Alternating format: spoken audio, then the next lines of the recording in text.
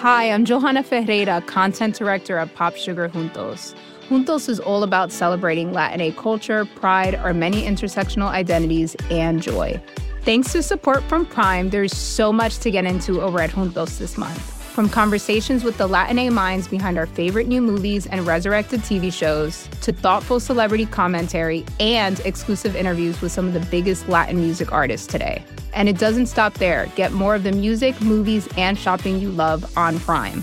Whatever you're into, it's on Prime. Visit Amazon.com/Prime to get more of whatever you're into, from streaming to shopping. And get all of our latest coverage at popsugar.com/juntos. Con amor, Johanna. Chapter 8. Joe Meets Apollyon.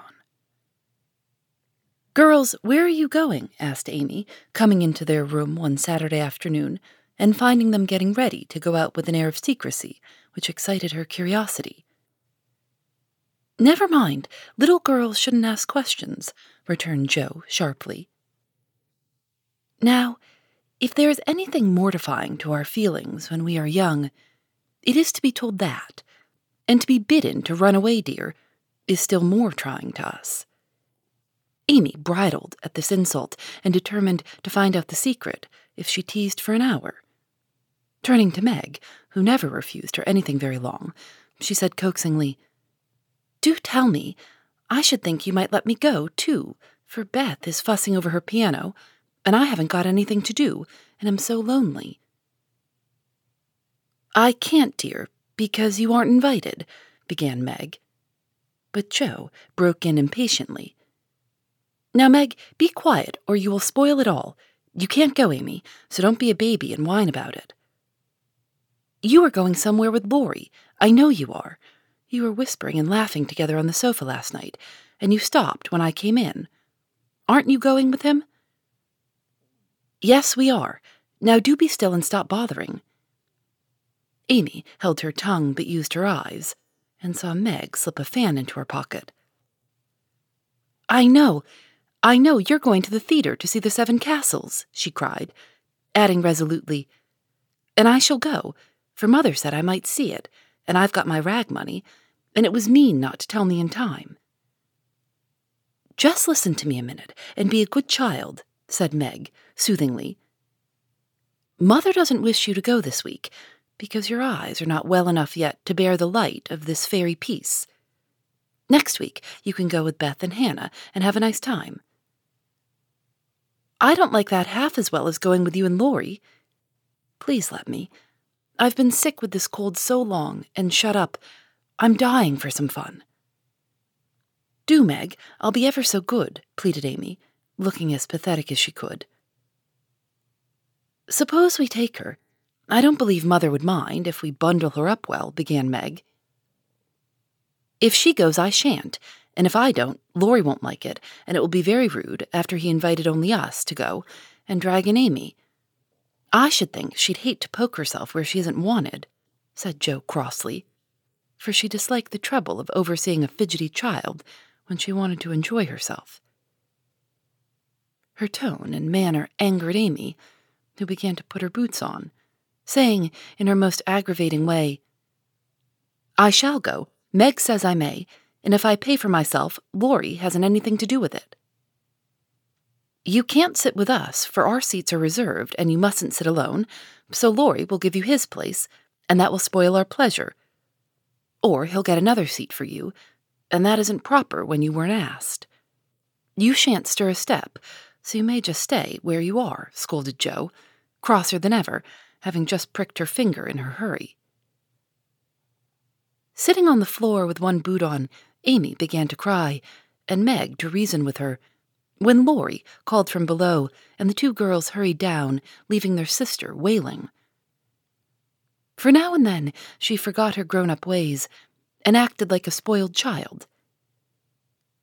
Just as the party was setting out, Amy called over the banisters in a threatening tone, "You'll be sorry for this, Joe March. See if you ain't."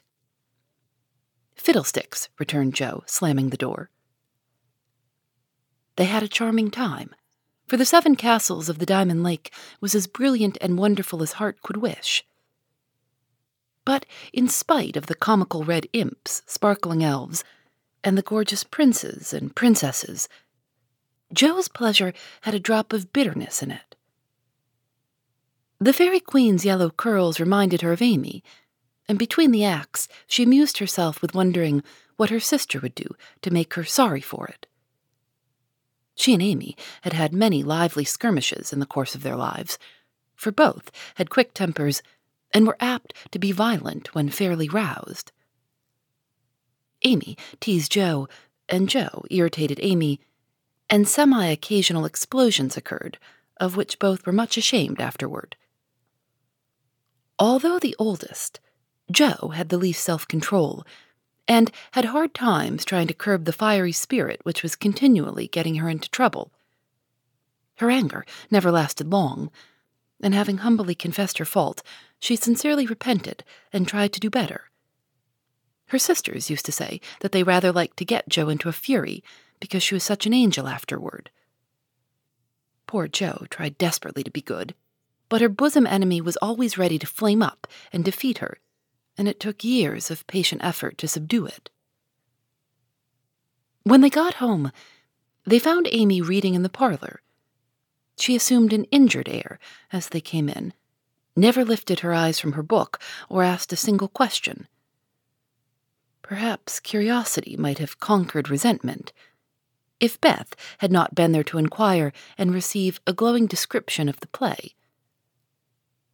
On going up to put away her best hat, Jo's first look was toward the bureau, for in their last quarrel, Amy had soothed her feelings by turning Jo's top drawer upside down on the floor. Everything was in its place, however, and after a hasty glance into her various closets, bags, and boxes, Jo decided that Amy had forgiven and forgotten her wrongs. There, Jo was mistaken. For next day, she made a discovery which produced a tempest. Meg, Beth, and Amy were sitting together late in the afternoon when Jo burst into the room, looking excited and demanding breathlessly, "Has anyone taken my book?" Meg and Beth said no at once and looked surprised. Amy poked the fire and said nothing. Jo saw her color rise and was down upon her in a minute. "Amy, you've got it." "No, I haven't." "You know where it is, then?" "No, I don't." "That's a fib," cried Jo, taking her by the shoulders and looking fierce enough to frighten a much braver child than Amy. "It isn't. I haven't got it, don't know where it is now, and don't care." "You know something about it, and you'd better tell at once or I'll make you." And Jo gave her a slight shake. "Scold as much as you like. You'll never see your silly old book again," cried Amy, getting excited in her turn. "Why not?" "I burned it up." "What? My little book I was so fond of and worked over and meant to finish before Father got home." "Have you really burned it?" said Jo, turning very pale, while her eyes kindled and her hands clutched Amy nervously. "Yes, I did. I told you I'd make you pay for being so cross yesterday, and I have, so—" Amy got no farther, for Jo's hot temper mastered her, and she shook Amy till her teeth chattered in her head, crying in a passion of grief and anger. "You wicked, wicked girl! I never can write it again, and I'll never forgive you as long as I live." Meg flew to rescue Amy, and Beth to pacify Jo, but Jo was quite beside herself, and with a parting box on her sister's ear, she rushed out of the room up to the old sofa in the garret, and finished her fight alone. The storm cleared up below, for Mrs. March came home, and having heard the story, soon brought Amy to a sense of the wrong she had done her sister. Jo's book was the pride of her heart, and was regarded by her family as a literary sprout of great promise. It was only half a dozen little fairy tales, but Jo had worked over them patiently, putting her whole heart into her work, hoping to make something good enough to print. She had just copied them with great care, and had destroyed the old manuscript, so that Amy's bonfire had consumed the loving work of several years. It seemed a small loss to others, but to Jo it was a dreadful calamity. and she felt that it never could be made up to her. Beth mourned as for a departed kitten, and Meg refused to defend her pet.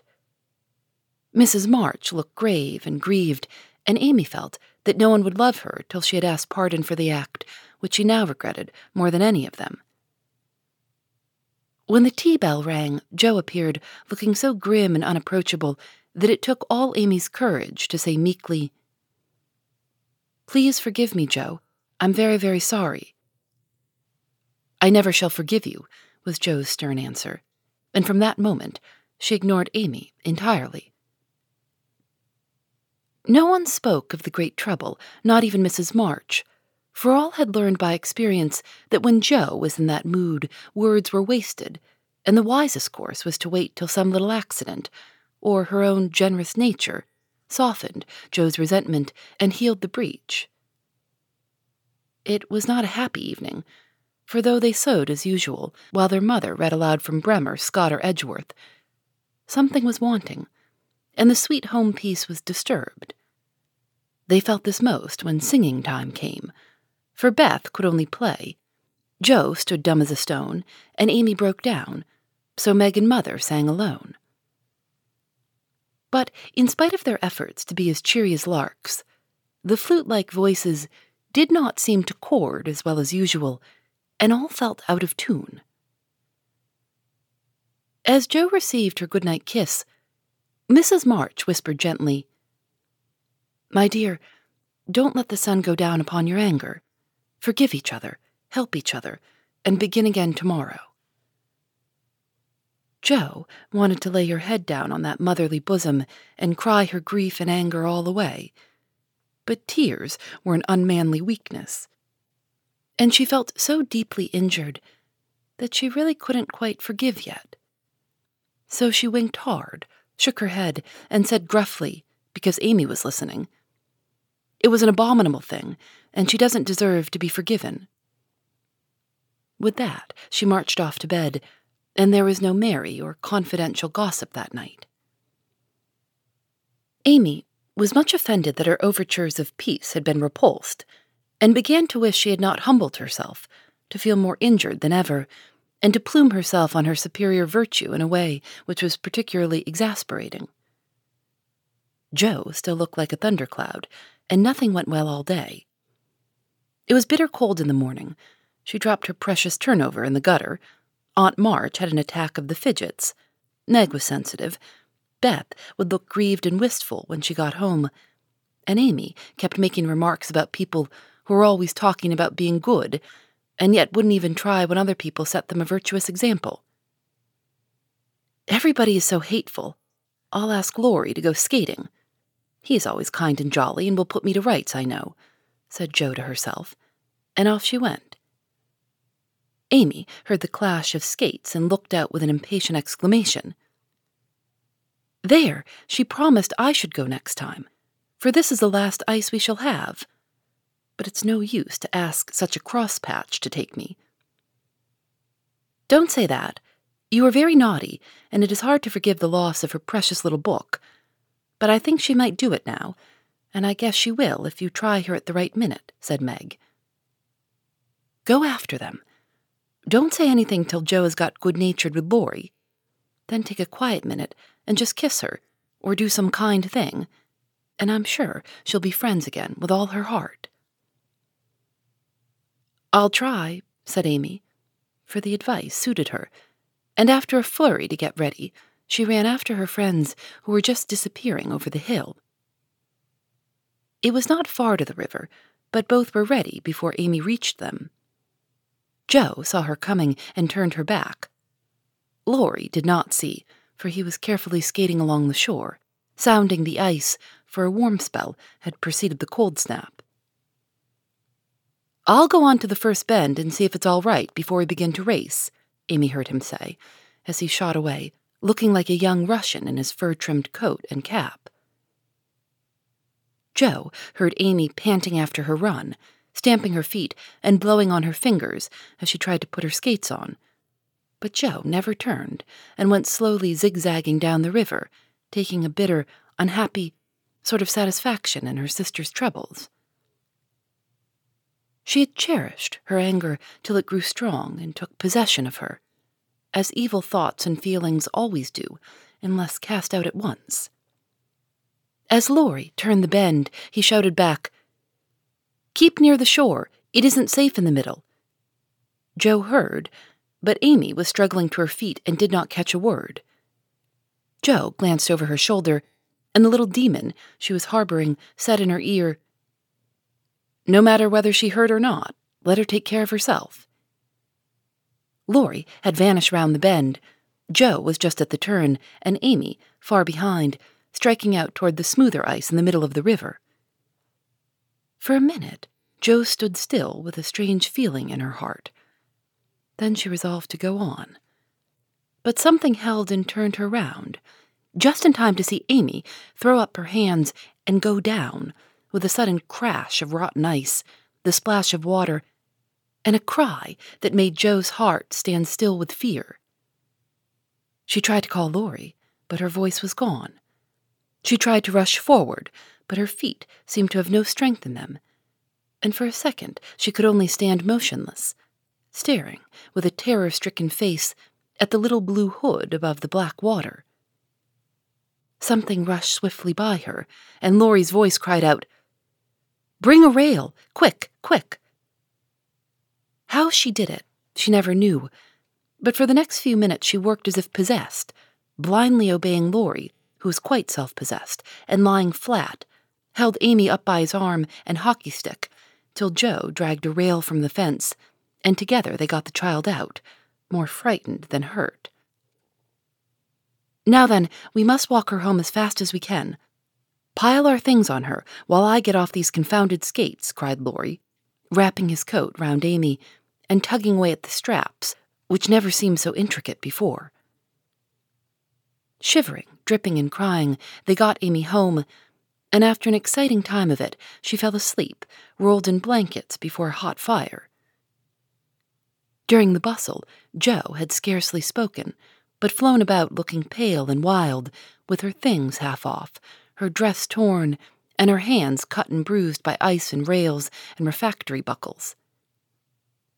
When Amy was comfortably asleep, the house quiet, and Mrs. March sitting by the bed, she called Jo to her and began to bind up the hurt hands. "Are you sure she is safe?" whispered Jo, looking remorsefully at the golden head, which might have been swept away from her sight forever under the treacherous ice. "Quite safe, dear.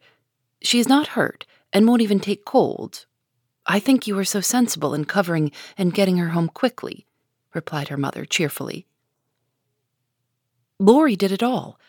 I only let her go. Mother, if she should die, it would be my fault." And Jo dropped down beside the bed in a passion of penitent tears, telling all that had happened, bitterly condemning her hardness of heart, and sobbing out her gratitude for being spared the heavy punishment which might have come upon her. "It's my dreadful temper. I try to cure it. I think I have, and then it breaks out worse than ever. Oh, Mother, what shall I do? What shall I do?" cried poor Jo in despair. "Watch and pray, dear. Never get tired of trying, and never think it is impossible to conquer your fault," said Mrs. March, drawing the blousy head to her shoulder and kissing the wet cheek so tenderly that Jo cried even harder. "You don't know. You can't guess how bad it is. It seems as if I could do anything when I'm in a passion. I get so savage. I could hurt anyone and enjoy it. I'm afraid I shall do something dreadful some day and spoil my life and make everybody hate me. Oh, Mother, help me. Do help me." "I will, my child. I will. Don't cry so bitterly. But remember this day and resolve with all your soul that you will never know another like it. Jo, dear, we all have our temptations, some far greater than yours, and it often takes us all our lives to conquer them. You think your temper is the worst in the world, but mine used to be just like it." "Yours, Mother? Why, you are never angry." And for the moment, Jo forgot remorse and surprise. "I've been trying to cure it for 40 years, and have only succeeded in controlling it. I'm angry nearly every day of my life, Jo, but I have learned not to show it. and I still hope to learn not to feel it, though it may take me another 40 years to do so. The patience and the humility of the face she loved so well was a better lesson to Jo than the wisest lecture, the sharpest reproof. She felt comforted at once by the sympathy and confidence given her. The knowledge that her mother had a fault like hers and tried to mend it made her own easier to bear and strengthened her resolution to cure it, though 40 years seemed rather a long time to watch and pray to a girl of 15. "Mother, are you angry when you fold your lips tight together and go out of the room sometimes? When Aunt March scolds or people worry you?" asked Jo, feeling nearer and dearer to her mother than ever before. "Yes, I've learned to check the hasty words that rise to my lips, and when I feel that they mean to break out against my will, I just go away for a minute and give myself a little shake for being so weak and wicked," answered Mrs. March, with a sigh and a smile as she smoothed and fastened up Jo's disheveled hair. "How did you learn to keep still? That is what troubles me, for the sharp words fly out before I know what I'm about, and the more I say, the worse I get, till it's a pleasure to hurt people's feelings and say dreadful things. Tell me how you do it, Marmee dear." "My good mother used to help me." "As you do us," interrupted Jo, with a grateful kiss. "But I lost her when I was a little older than you are, and for years had to struggle on alone, for I was too proud to confess my weakness to anyone else. I had a hard time, Jo, and shed a good many bitter tears over my failures, for in spite of my efforts, I never seemed to get on. Then your father came, and I was so happy that I found it easy to be good. But by and by, when I had 4 little daughters round me, and we were poor, then the old trouble began again, for I am not patient by nature, and it tried me very much to see my children wanting anything." "Poor mother, what helped you then?" "Your father, Jo. He never loses patience, never doubts or complains, but always hopes, and works and waits so cheerfully that one is ashamed to do otherwise before him. He helped and comforted me, and showed me that I must try to practice all the virtues I would have my little girls possess, for I was their example. It was easier to try for your sakes than for my own." A startled or surprised look from one of you when I spoke sharply rebuked me more than any words could have done, and the love, respect, and confidence of my children was the sweetest reward I could receive for my efforts to be the woman I would have them copy. "Oh, Mother, if I'm ever half as good as you, I shall be satisfied," cried Jo, much touched. "I hope you'll be a great deal better, dear, but you must keep watch over your bosom enemy, as Father calls it, or it may sadden, if not spoil your life. You've had a warning. Remember it, and try with heart and soul to master this quick temper, before it brings you greater sorrow and regret than you have known today." "I will try, Mother, I truly will. But you must help me, remind me, and keep me from flying out. I used to see Father sometimes put his finger on his lips and look at you with a very kind but sober face, and you always folded your lips tight and went away. Was he reminding you then?" asked Jo softly. "Yes, I asked him to help me so, and he never forgot it, but saved me from many a sharp word by that little gesture and kind look." Jo saw that her mother's eyes filled and her lips trembled as she spoke, and fearing that she had said too much, she whispered anxiously, "Was it wrong to watch you and to speak of it? I didn't mean to be rude, but it's so comfortable to say all I think to you, and feel so safe and happy here." "My Jo, you may say anything to your mother, for it is my greatest happiness and pride to feel that my girls confide in me and know how much I love them." "I thought I'd grieved you." "No, dear, but speaking of Father reminded me how much I miss him, how much I owe him, and how faithfully I should watch and work to keep his little daughters safe and good for him." "Yet you told him to go, Mother, and didn't cry when he went, and never complain now or seem as if you needed any help," said Jo, wondering. I gave my best to the country I love, and kept my tears till he was gone. Why should I complain when we both have merely done our duty, and will surely be the happier for it in the end? If I don't seem to need help, it is because I have a better friend, even than father, to comfort and sustain me. My child, the troubles and temptations of your life are beginning, and may be many, but you can overcome and outlive them all if you learn to feel the strength and tenderness of your heavenly Father as you do that of your earthly one. The more you love and trust him, the nearer you will feel to him, and the less you will depend on human power and wisdom.